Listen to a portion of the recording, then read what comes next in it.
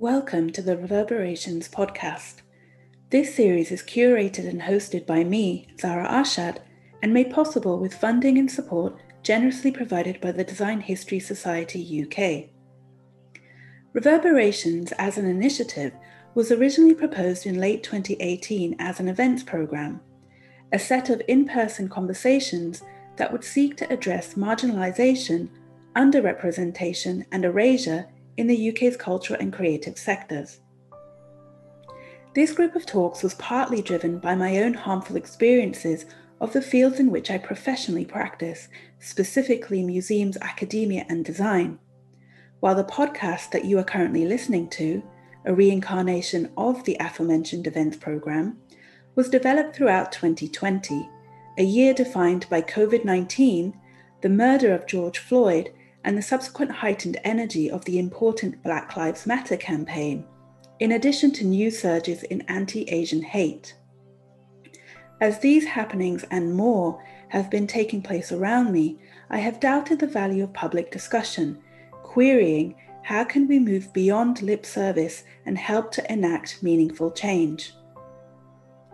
The exchanges that I have had mostly during lockdown with the brilliant group of individuals who feature in this series offer glimpses into the possibilities and imaginings of how such change might be achieved, such as through collectively creating new systems, building networks of care and empathy, and thinking more carefully about whose voices we choose to amplify. The works, ideas and approaches briefly encapsulated here have greatly informed my own thinking. I hope these recordings will be similarly useful for you. Organised around three key themes: institutions, divergent models, and decolonising design and culture, Season 1 of the podcast broadly focuses on history making, particularly in relation to design history and design studies. The conversations that feature implicitly reflect on how and where our histories have conventionally been told, and who gets to tell them, through considering the work and experiences of BIPOC peers and colleagues who have navigated, continue to navigate, and frequently resist institutional structures and frameworks in varying ways. Finally, I am joined by Rachel Minot, an artist, curator, and researcher. Rachel is currently Inclusion and Change Manager at the UK National Archives and Chair of the Decolonising Guidance Working Group for the Museums Association.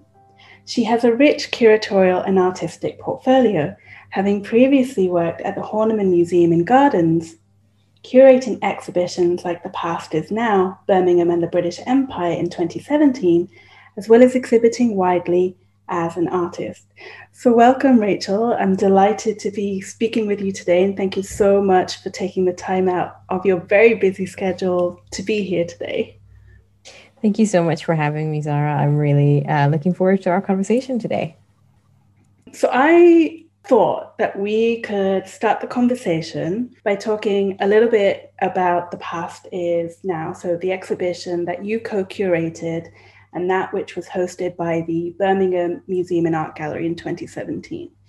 So this show looked to explore and display stories of Birmingham and the British Empire, and has almost become a model example, if you will, with regards to applying decolonial theory with curatorial practice. So could you perhaps speak a little bit about the curatorial directions that you employed for the exhibition, how these directions kind of manifested, and also how the exhibition was received by different audience groups? So The Past Is Now, Birmingham and the British Empire was quite a seminal moment in my career. And while in reality, I did co-curate it, I was actually a research assistant. And the title co-curator was afforded to the external participants who had no affiliation with the museum, who took on curatorial role from outside. I took on the curatorial role from inside the organization, but as a research assistant.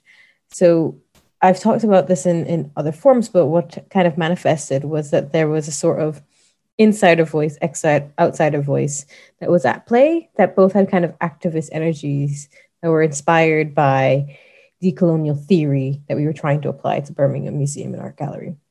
One of the ways that I tried to enact that in curatorial role was taking this role as the insider really upon myself as being the translator of what the systems were in place, how decisions were being made, and trying to create some transparency between what you see of a museum, which is a often really beautiful building with really perfect finished exhibitions that appear to kind of be these sorts of emblems of empire, showcasing all its glory, but from the inside is really kind of struggling financially, trying to make decisions about relevance and audiences, and really hiding that disconnect between what the workers do and this idea of an institution like a museum.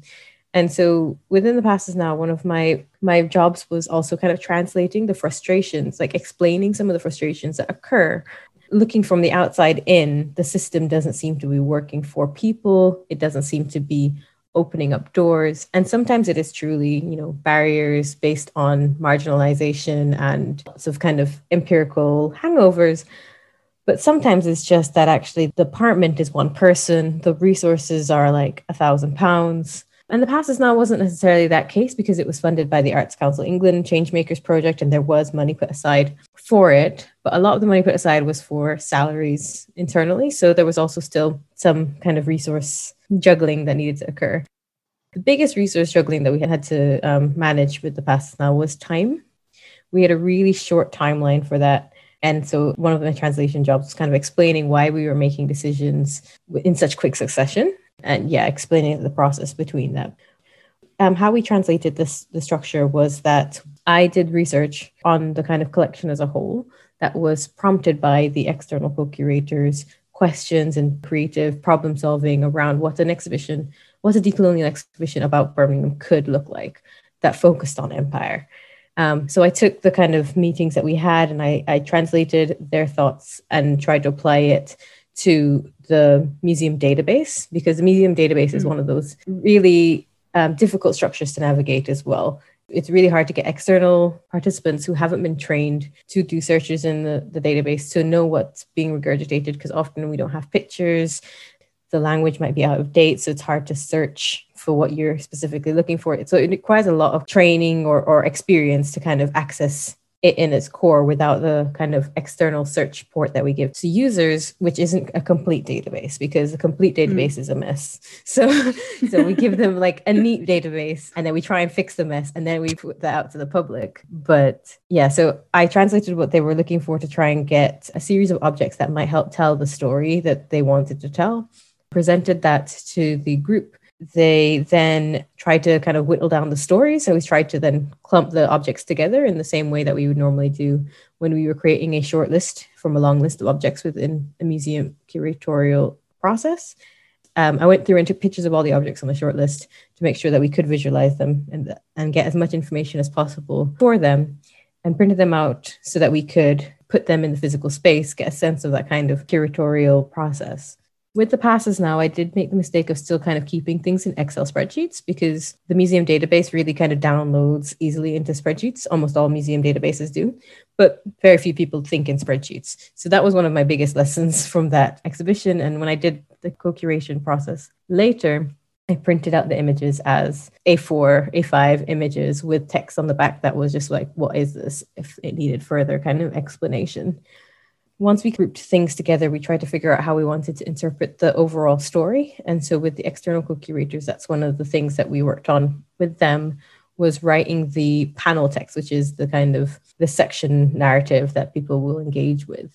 That was a difficult process, and I've discussed it in other spaces, but what was difficult about that was mostly the idea of power that comes down to editing. So content creation, idea generation is something that people of color are often brought in to do. A lot of external participants to museums or other cultural sectors that have marginalized experience are often brought into projects to kind of say, like, what's the direction? What are the ideas? What's the creative spark?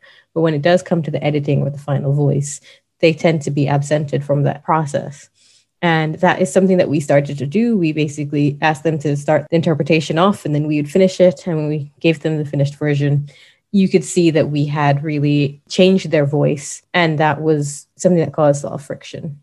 However, we did in the end realize that we were not prioritizing their voice, and we tried to make moves that would allow their voice to be at the forefront and that our editing to become only about accessibility standards, whether or not people could understand the sentence. Was it too long? Did it need to be shortened? That sort of level of editing, rather than, oh, this sounds better if we put this sentence first, or if we change this word, or can we say racist? Yeah, maybe we can say racist, but I don't feel comfortable using that term. You know, those sorts of micro edits that you might not even notice you do when you go through, especially if you've been institutionalized. So that's why it's really important for me to frame the work that I do as acknowledging that I'm inside. I am institutionalized. And so it takes somebody who's not institutionalized to help me deliver these things as best as I can be, because I will subconsciously replicate a lot of the colonial constructs that were a part of my education and experience in the museum world and curation. I mean, and that rings true, you know, for so many of us that work both within institutions and outside of them, kind of working within those frameworks and then trying to unlearn that, I think is a process that at least I, as a researcher, am constantly battling with. And you touched, you know, on this idea of terminology, using words like racist, and it's something that I do want to come back to perhaps a little later in the conversation. But just kind of coming back to your description of the interpretation process, what would you have changed around that process? And were there other elements within the exhibition curating that, upon kind of reflecting in hindsight, that you would also kind of maybe modify how you had done things or changed your approach? I think the main thing that I would change in regards to that project was that while it was an experimental project, so we didn't necessarily know how it was going to function because it was the first time we were doing a lot of things, I think we could have been a lot more transparent upfront about what it might have been, and more flexible than if it was more labor than was initially asked for. So if we realize that it would be so heavily dependent on the expertise and energy of these external participants, we should have had the budget flexibility to pay them, remunerate them, but also to be as upfront as possible about the fact that this was maybe like a flexible contract, or that things would be expanding. And they weren't necessarily things that the organization demanded of the external participants. It was the nature of the project, the energy that it required. Nobody enters into a decolonial experiment half-heartedly, really. Mm-hmm. So we knew that we were getting people with a lot of energy, passion. This is like felt at the time for me as well, like an opportunity we were maybe never going to get again if we didn't do it right. And that sort of kind of set up an energy and the attention we end up getting on it would have naturally drawn in more time and energy. So we should have been a bit more, we should have been cognizant that would have happened. And then had more kind of awareness of the roles that we had, that the co-curators were going to be asked to play, you know, or give them choices of what they wanted to focus on. So the space was a flexible space that we were creating for feedback mechanisms, because the gallery itself was going to be a testing gallery for Birmingham museums going forward. And it was going to outlive the project. But with the co-curation, we kind of combined the two. So the co-curators are also being asked to kind of feedback on the mechanisms of the flexible display that really didn't necessarily need to fit with this decolonial element. If they hadn't been involved in it, it may have been something that had been quite disruptive in the end. But really, we should have had the designers working with the co-curators on the graphic design elements and the build that would have been specifically for the exhibition, and then the flexible display elements that were for the gallery separated out to make those things clearer as well. And then I think we talked about decolonizing the museum and the systems. And the way that the Passes Now sort of happened was that we attempted decolonial practice within a small part of museum practice. so in co-curation. And we were aware that it would have some impact on other systems, or we were hopeful that it would kind of create a roadmap for more kind of decolonial practice. But in reality, when you engage in decolonial practice in heritage organizations, you bump up against the finance systems, around HR systems, how to, get someone as a supplier, how to pay people, but also like who supplies what, who's doing the work. Can you get approval for new suppliers if that's an essential part of the project? And those kind of elements that needed more people from more departments to be on board with for it to have been a decolonizing of the museum. So in the end, it advertised and it had a high ambition, which raised expectations that it would never have been able to meet. So at the start, I think we talked about it as decolonizing the museum. And in the end, I think we talked about it as an experiment in decolonial practice, because that's what it was. It was such a small period of time that it could only be a slice of what was to come. And there's a lot of talk about what was the legacy of the project. And for Birmingham Museum, I know that there's been a huge legacy internally in terms of practice, way that exhibitions are thought of, questions that are asked. And I know that the labels themselves, they still exist, they've now been put into the permanent gallery. I made sure that all of the information the co-curators wrote, all their interpretation went onto the collections database, and that the co-curators were listed as experts on the database, so that it wasn't seen as an opinion, it was seen as a part of these objects' history now within the museum. So there are legacy elements of it, but it also needs to build. It needs to be the next kind of decolonial experiment, the next decolonial structure, next system kind of in place, and upskilling and, confidence building around this work that is an ongoing element of cultural change, which we will never really know how much that works unless people stay in the organization, are articulate about their change, that sort of thing. And I've left, so I obviously don't have an intimate knowledge of how the museum is doing now. I'm aware that a lot of the co-curators, and I apologize for referring to them as a homogenized group at the moment, but it's just a bit simpler for me right now. I know that a lot of them have done bigger, better things and have really complicated relationships to the way that the museum still speaks about the exhibition and still profits through legacy and reputation based on their work, without there having been a full reconciliation of all of the kind of difficulties of what went on throughout the process. Yeah, I mean, I feel like these situations where you have, a network of people that are willing to kind of collaborate with one another and really want to create something meaningful and powerful, but kind of sitting within those institutional structures that you're so bound by, I think it is a difficult thing to negotiate for everybody that's involved. And it's certainly been my own personal experience as well. Yeah, I mean, I don't necessarily think I can kind of offer any solutions or exemplary ways of navigating that, but it just kind of struck me that my experiences resonate with much of what you're describing. And I definitely don't want to speak for anybody else who's involved in the project, because I can't. I can only speak from my own experiences of it. But I'm sort of comforted by the fact that it was difficult, because if decolonizing was easy, why hadn't we done it before? So yeah, exactly. There's an element of it should be hard. This is a difficult thing. We're trying to undo years of mental, physical trauma that impacts people today, that costs many people their lives, that changes the way we see ourselves and see other people, and we understand belonging, the shape of the world, trade, aid, many things. So yeah, it constantly expands as well as you look at it further and further. Exactly. Yeah. I mean, you mentioned trauma, but, there is also an element of healing and reconciliation that should perhaps take place. And so this kind of leads me into my next question, because alongside your curatorial work, you have also actively maintained your artistic practice. And of course, those strands intersect. They're not separate to one another. But from your perspective, what has been, or what is the role of creativity in enabling that healing, in enabling that reconciliation, in terms of decolonizing?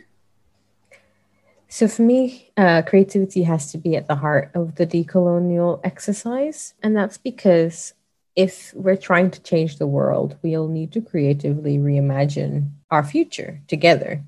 And that is not an easy task to do. I think it's something that requires a rebalancing of priorities from what I deem to be quite a masculinized, patriarchal focus on logic, reason, like very Enlightenment thinking, and power over sort of feeling, connection, and creation, which feels quite feminine.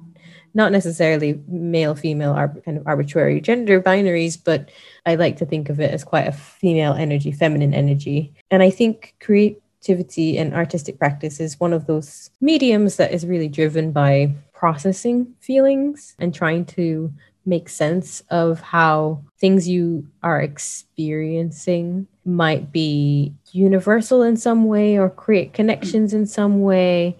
And a lot of kind of creative practice involves this like natural collaboration, but also critical engagement. Like if you're making art and people aren't going to criticize it, you're not really engaging in kind of the full spectrum of the kind of art world. You sort of create something and you ask people to kind of say what's good, what's not working, what bit resonates with you, which bit doesn't. And that doesn't necessarily change the artwork, but it changes the way that you expect people to respond to your outputs. And I think heritage organizations often shy away from some of that critical engagement that is essential to kind of creation because it's feedback. And, you know, if someone criticizes something that you feel really passionate about, you know a bit better what you feel about the thing you've made. If someone criticizes something and you go, actually, you've got a point, then you know a little bit about where you have leeways. And so that whole creative process for me is really essential, first for our rigor on understanding where our ethics and values meet practical reality, but also this idea of processing feelings, processing whether, you know, it's a positive emotion, you know, not necessarily positive emotion, but, you know, whether it's joy or pain or grief or a mixture of the three. That like creativity does that better than many other forms do. And I found that for me, what I've been invited to do a lot of times is talk about theory, to think a little bit about my practice. So really to create nonfiction writing and prose particularly. And recently I've sort of rejected that format a bit. And I've started to introduce poetry into my prose or creatively imagine these conversations I'm having with people through writing or presentation as conversations I'm having in real life, like the conversations I might have with my best friend or my grandmother or my ancestors that I never met or people who just walk the same path as me, which has always been my art practice. It's always been sort of creatively reimagining another perspective on than the one I hold or the one that I'm reading. And I find that's quite useful, but also quite fun. And I think if decolonial practice doesn't have any fun in it, then it's draining, it's painful, it's unsustainable. And also it misses a part of what you were trying to achieve. You're trying to achieve a space of belonging for more people by taking away the pain of marginalization, erasure, physical harm. And, one of the ways that I've seen most people deal with trauma has been through humor. I've never really seen people survive something very difficult that's occurred in their life without some sort of dark humor being interjected into this. And it's something I was always raised with. Jamaicans have a saying, take serious thing, make joke. Because they just always laughing about really, really serious stuff. I learned about the history of slavery from when I was a child, but through sort of like mocking humor, through, the masquerade that enslaved persons used to mock the colonizers at the time, the humor was always present. It was present during the moments of trauma. And in dealing with that inherited trauma, it also needs to be present. And when we just look at the documentation, the numbers, this is the horrific details of this colonial trauma. that's really difficult. But when you look at the creative elements, if you look at stuff like, John Cunno in Jamaica, or other kind of art forms that were created at the time, or other ways that people deal with death and mourning now in creative ways, it has a different energy. It creates a different light in your body, movement. Laughter is a different form of breathing that we don't do in any other way. And I just think those are all essential parts of first getting through this, but also how we create the sense of belonging in the end. It's really interesting as you were talking, about this approach to humor. My experience of it in a museum context has almost been the opposite, whereby humor has been used almost to degrade. So, this thing like banter is like another example. So I've been in situations, for example, where someone has been quite racist, but then laughs it off. And so that kind of took me aback, and I wasn't quite so sure how to process that. But kind of coming back to your idea of creativity and imagining, alternative futures collectively, that is something that, again, kind of really resonates with how I'm hoping to practice, if not already. But I think it's also been a mechanism, I suppose, through which I've had to handle these situations as well myself. I've been, for example, in meetings, I don't know if this has ever happened to you, but I've been in meetings where I haven't been very vocal just because I don't feel like those meetings set up an environment for someone like me to partake. And that's often actually come down at me, in my experience, often from white cis men who have just kind of said, well, you don't have the confidence, you need to speak more, you need to be more confident. And I always kind of took that back towards me, that was a reflection of my behavior. But actually, I've now kind of been turning that around, using various different creative means to kind of understand all of this, and kind of turning that around and thinking, well, actually, no, it wasn't that I wasn't confident. It was more that you didn't create that environment for me to feel welcomed. So I don't have the experience of not speaking, but that's because I have almost like an inability to not speak. And it's a problem for me. So I've been in those situations where the room is absolutely hostile and I am red. I can feel it, like I'm on fire because I'm so emotionally charged by the hostility in the room that I start speaking, but in a completely like disembodied way. Like I couldn't tell you what I've said, but I know I've said something that's been probably deemed unprofessional, but it's definitely been sort of mad. And I've had those places where I've tried to shut myself up. It's just, it's almost a physical problem for me to be quiet in spaces, but that's just a different personality or a type of communicating method. But yeah, it's interesting the thing you say about humor, because it is obviously, as with all sorts of communication and language, about power and power dynamics at play. I suppose I focus in on humor because part of my practice in a decolonial sense is also to, when I'm thinking about who's doing the action I'm talking about, it's very rarely white cis men. But obviously, when we're talking about spaces with power that are held primarily by white cis men, that is sort of very important to understand the different context there. For me, the perfect decolonial environment would be one that is full of like that ruckus laughter you get of those teenage girls who are like making connections, but being really irreverent in a museum space. That's sort of what I want. The sort of space that you'd normally see like older, typical museum users kind of touching at. I sort of just want that to be the norm. I want like loud spaces of irreverence. Yeah, I mean, I'm totally with you there.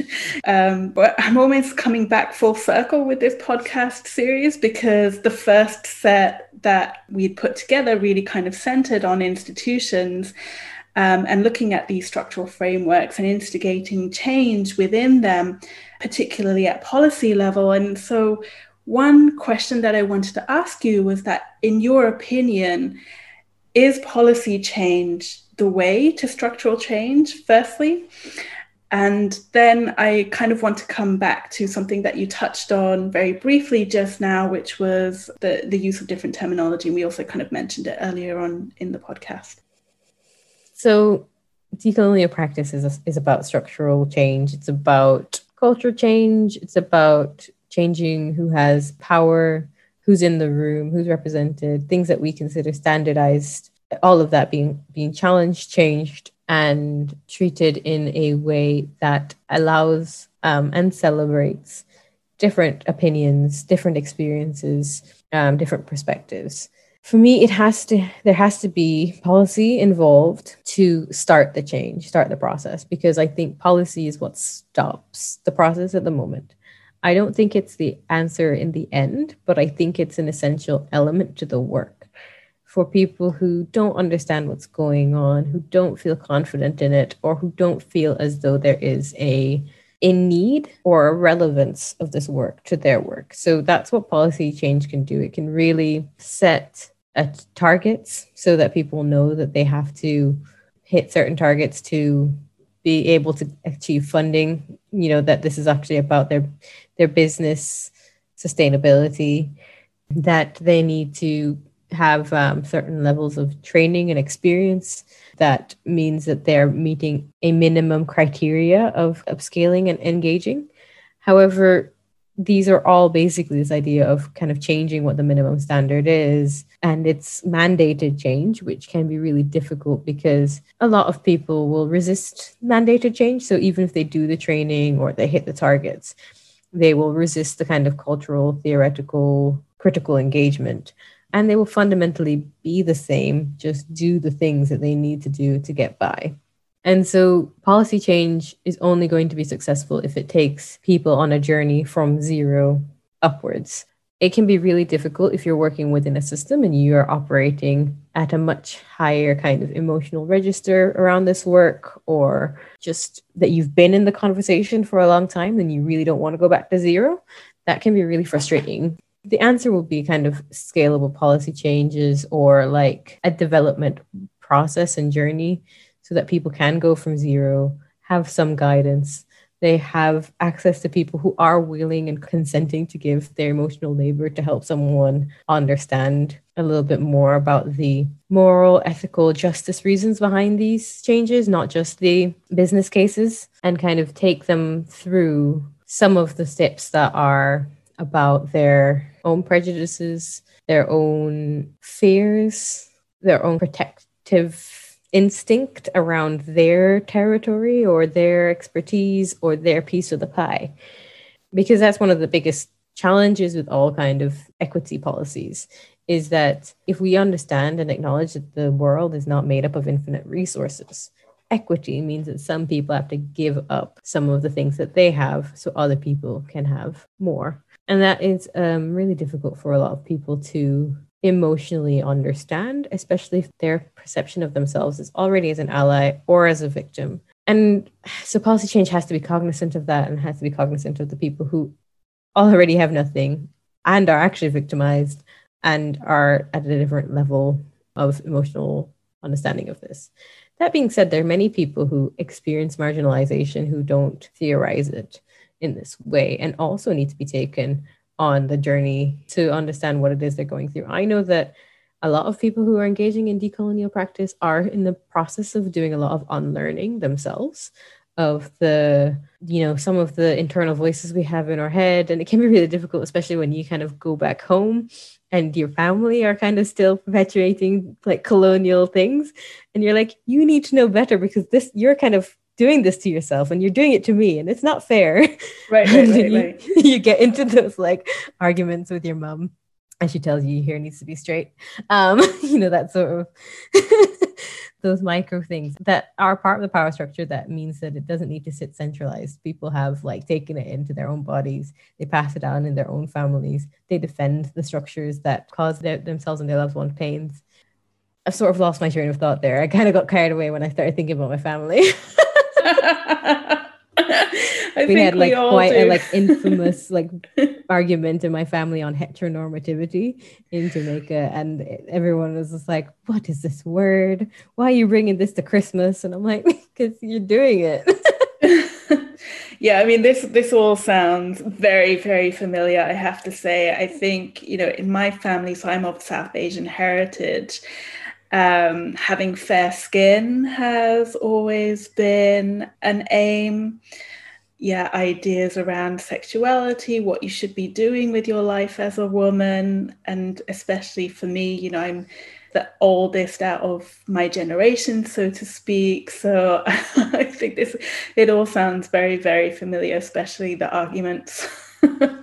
And like that sort of stuff will never be fixed by policy change. That's that's generational changes. And Yeah. sometimes we won't be able to fix some of the generational changes that occur in a work environment because they aren't our mums or aunties or anything. We can't really kind of cuss them out. You sort of have to be professional in the professional spaces, and you can try and mandate upskilling, training, and that sort of thing. But unless someone commits to that cultural change, it will often not really do much, which is a bit sad and frustrating.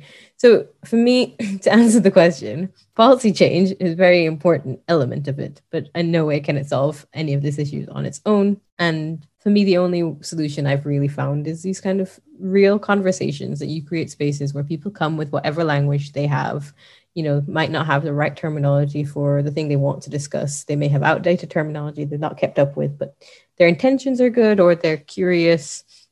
And it does require a lot of goodwill. And sometimes, you don't have the energy to spend on taking someone on a journey, and that's absolutely fine. Self-care is an important element of this, especially if you're a part of a community that's very poorly valued by the rest of society. Self-care, as Audre Lorde says, is radical. It's about valuing yourself when other people aren't valuing you. But at the same time, some people won't get there on their own. So they do need those with goodwill, generosity, and energy to spare to take some of those hits, to work on the inside within these systems, to kind of explain the complicated rather than be exasperated by someone who doesn't understand something that's complicated. You've mentioned this idea around carving spaces out for these kinds of conversations. And of course, you're involved in a group called Museum Detox. Can you tell us a little bit about the group and also more so about the work that you do with this group? Museum Detox was started long before I joined, and also has a steering group that's a lot more involved than I am.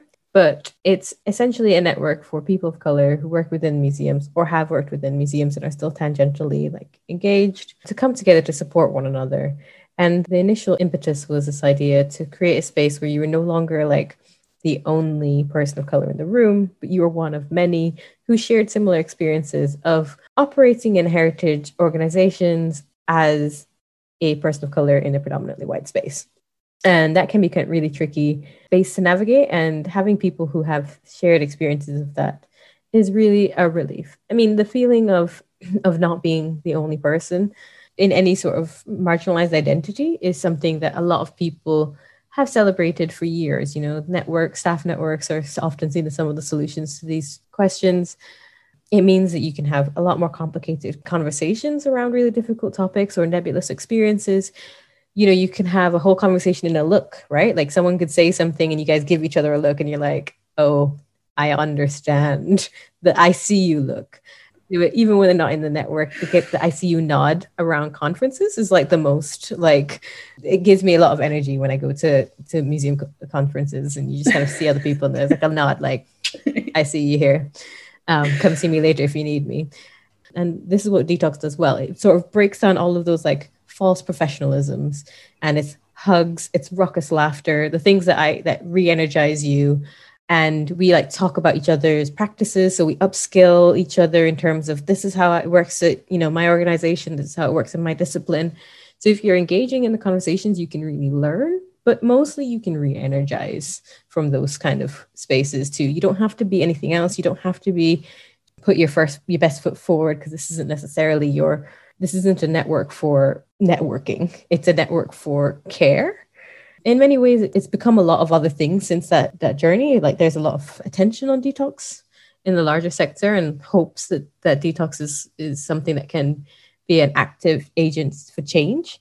And, the conversations that come out of the official detox social media and the steering groups have really geared more towards changing the organization. But for me, what it always has been is a space for care and conversation and recharging, which it still absolutely is. Even throughout the pandemic, we've been having kind of Zoom catch-ups, and we'll talk about, really devastating events, that have gone on in this last year. We've tried to process it. We've tried to process conversations around colorism and how it is still perpetuated within detox itself. Having those real difficult and complicated conversations that it's hard to engage in when the conversation's at zero. If you start to bring in things like colorism, it can be really difficult because it can often be used as a sort of justification, being like, oh, well, we don't really have a problem because your community has this colorism problem. And like sort of separated out because the starting point is low. Whereas it's an essential conversation that needs to happen. And so it needs to happen in spaces where you're not starting from zero. People understand that there is a problem that we're dealing with racism in a systematic way. And also that is perpetuated within our own communities, especially when we're homogenized into things like BAME or people of color that don't take into account anti-Blackness or, colorism, shadeism, however you want to call it, from whichever background you have. The elitism that's also in play because of class, wealth, power, education, that we all need to address in a decolonial space, but we have to have those conversations with ourselves too, without necessarily the lens of external people watching that conversation unfold, who might not necessarily be ready to be a part of it. That makes sense. The space for that conversation to happen. Yeah, no, sure. And I think maybe this is actually a good point to kind of come back to the point that I wanted to raise around language. So specifically using the word decolonization, for example, versus anti-racism. Can you perhaps address the subtle differences between the two, and perhaps more importantly, how terminology actually affects the kinds of conversations that we have? Yeah. I'm not a linguist, so I don't think that I have the correct definitions of these terms. But I think in practice, when I see anti-racism being championed versus decolonizing, I see that anti-racism really does focus in on race and ethnicity as a specific issue rather than necessarily an intersectional issue, but also that it often centers racism. And that's often because we know that race is a social construct, but racism is real. And so if you're talking about anti-racism, you need to center racism because you need to undo it. So what that means is, there'll be like a stereotype that is talked about at like the heart, and then it will be like people will contradict it or talk about the logic or talk about the root of it. And that's anti-racism work. It's sort of saying like, this is your racism and this is why it's bad. And that is really important for people who don't understand that some things that they're doing might be perpetuating racial discrimination. And it can be really essential when we're talking about systems that are racist, that need to be, dealt with through this anti-racist lens, because you need to talk about this is the effect of racism. So you do absolutely need to center racism. However, because I'm so obsessed with healing and reconciliation and that sort of emotional journey that a person who has been marginalized goes through, I know that I don't often want racism to be centralized when I'm learning about myself or my family or my culture. I would like to understand more about it beyond the dynamic of this is the racist idea and this is how it's wrong. I'd be more interested in kind of saying, thematically, we're going to explore love, for example, as an idea. And we're going to put in lots of different perspectives, lots of different histories around love. We're going to talk about platonic love, familial love, romantic love, love that's non-monogamous, that's cross-cultural, cross-generational, the love you may have for inanimate things like plants, plants are living things, but that sort of thing. So for me, decolonizing is more of that. It's a decentralizing of colonial constructs, and racism is a colonial construct. So while anti-racism is important within decolonial work, I feel something that is decolonial wouldn't be centering the pain. It would acknowledge pain, but it would be going through kind of the spectrum of emotion that is true to reality. It's, anger, joy, love, longing, those sorts of things that feel a lot more familiar, especially if you don't have an academic background in a lot of this stuff. You might want to talk about like the refugee experience through this experience of loss, of longing, of hope, of love, rather than say, you know, people think of refugees in this way because of the media. So the latter, I would say, would be like an anti-racist way, and the other one would be more of a decolonial look at the refugee experience, and it would be talking about different reasons why people might move in a forced way and what drives them. So it'd be also more subject driven rather than looking at everyone but them, you know? When you're looking at kind of racism, you're sort of looking at how people perceive someone rather than how someone is experiencing the world or might experience the world. And so decolonial practice also really invites that multivocality, because it's asking people to say, you know, this is my experience or this is what I wanted. And I mean, one of my favorite examples of decolonial work is music, because I think it does that really well, in that music will reference racism and it will talk about the systems of oppression, particularly like reggae music, but it won't be about the perception of the racist on them. If it is, that's something that's mentioned, but it's not the center. The center is like the pursuit of freedom, the kind of the love of their country or their ancestors or their God, or that is more centralized than, you know, you don't see me as a human. If it is that, you know, you don't perceive me as a human, that's then kind of taken in of, but I am, and this is who I am, and I'm fighting for you. And so it's still driven by something else. It's not centralizing that racism. I don't know if I'm being articulate enough, but that's sort of how I think about the two is different. Of course, decolonizing means different things to different people in different contexts. I suppose the question that I wanted to ask you was, where do we go from here? Though we might not necessarily be able to decolonize institutions, how do we create meaningful decolonial practices that impact our fields, that could impact the culture and creative sectors more broadly in the long term? What tools and networks do we build moving forward? Is it kind of expanding on the activities of groups like Detox? How do we kind of scale up these ideas around love? What are your thoughts kind of around that? So one of the reasons that I don't think that museums can be decolonized really is because I think the pursuit of decolonizing the museum feels finite in that kind of idea of someday we'll be done. And whilst I'm hopeful that someday the museum won't be a colonial machine in the way that it is, I don't think that pursuing a decolonized museum is actually what we want. I think we want decolonial practice, decolonial thinking to be embedded.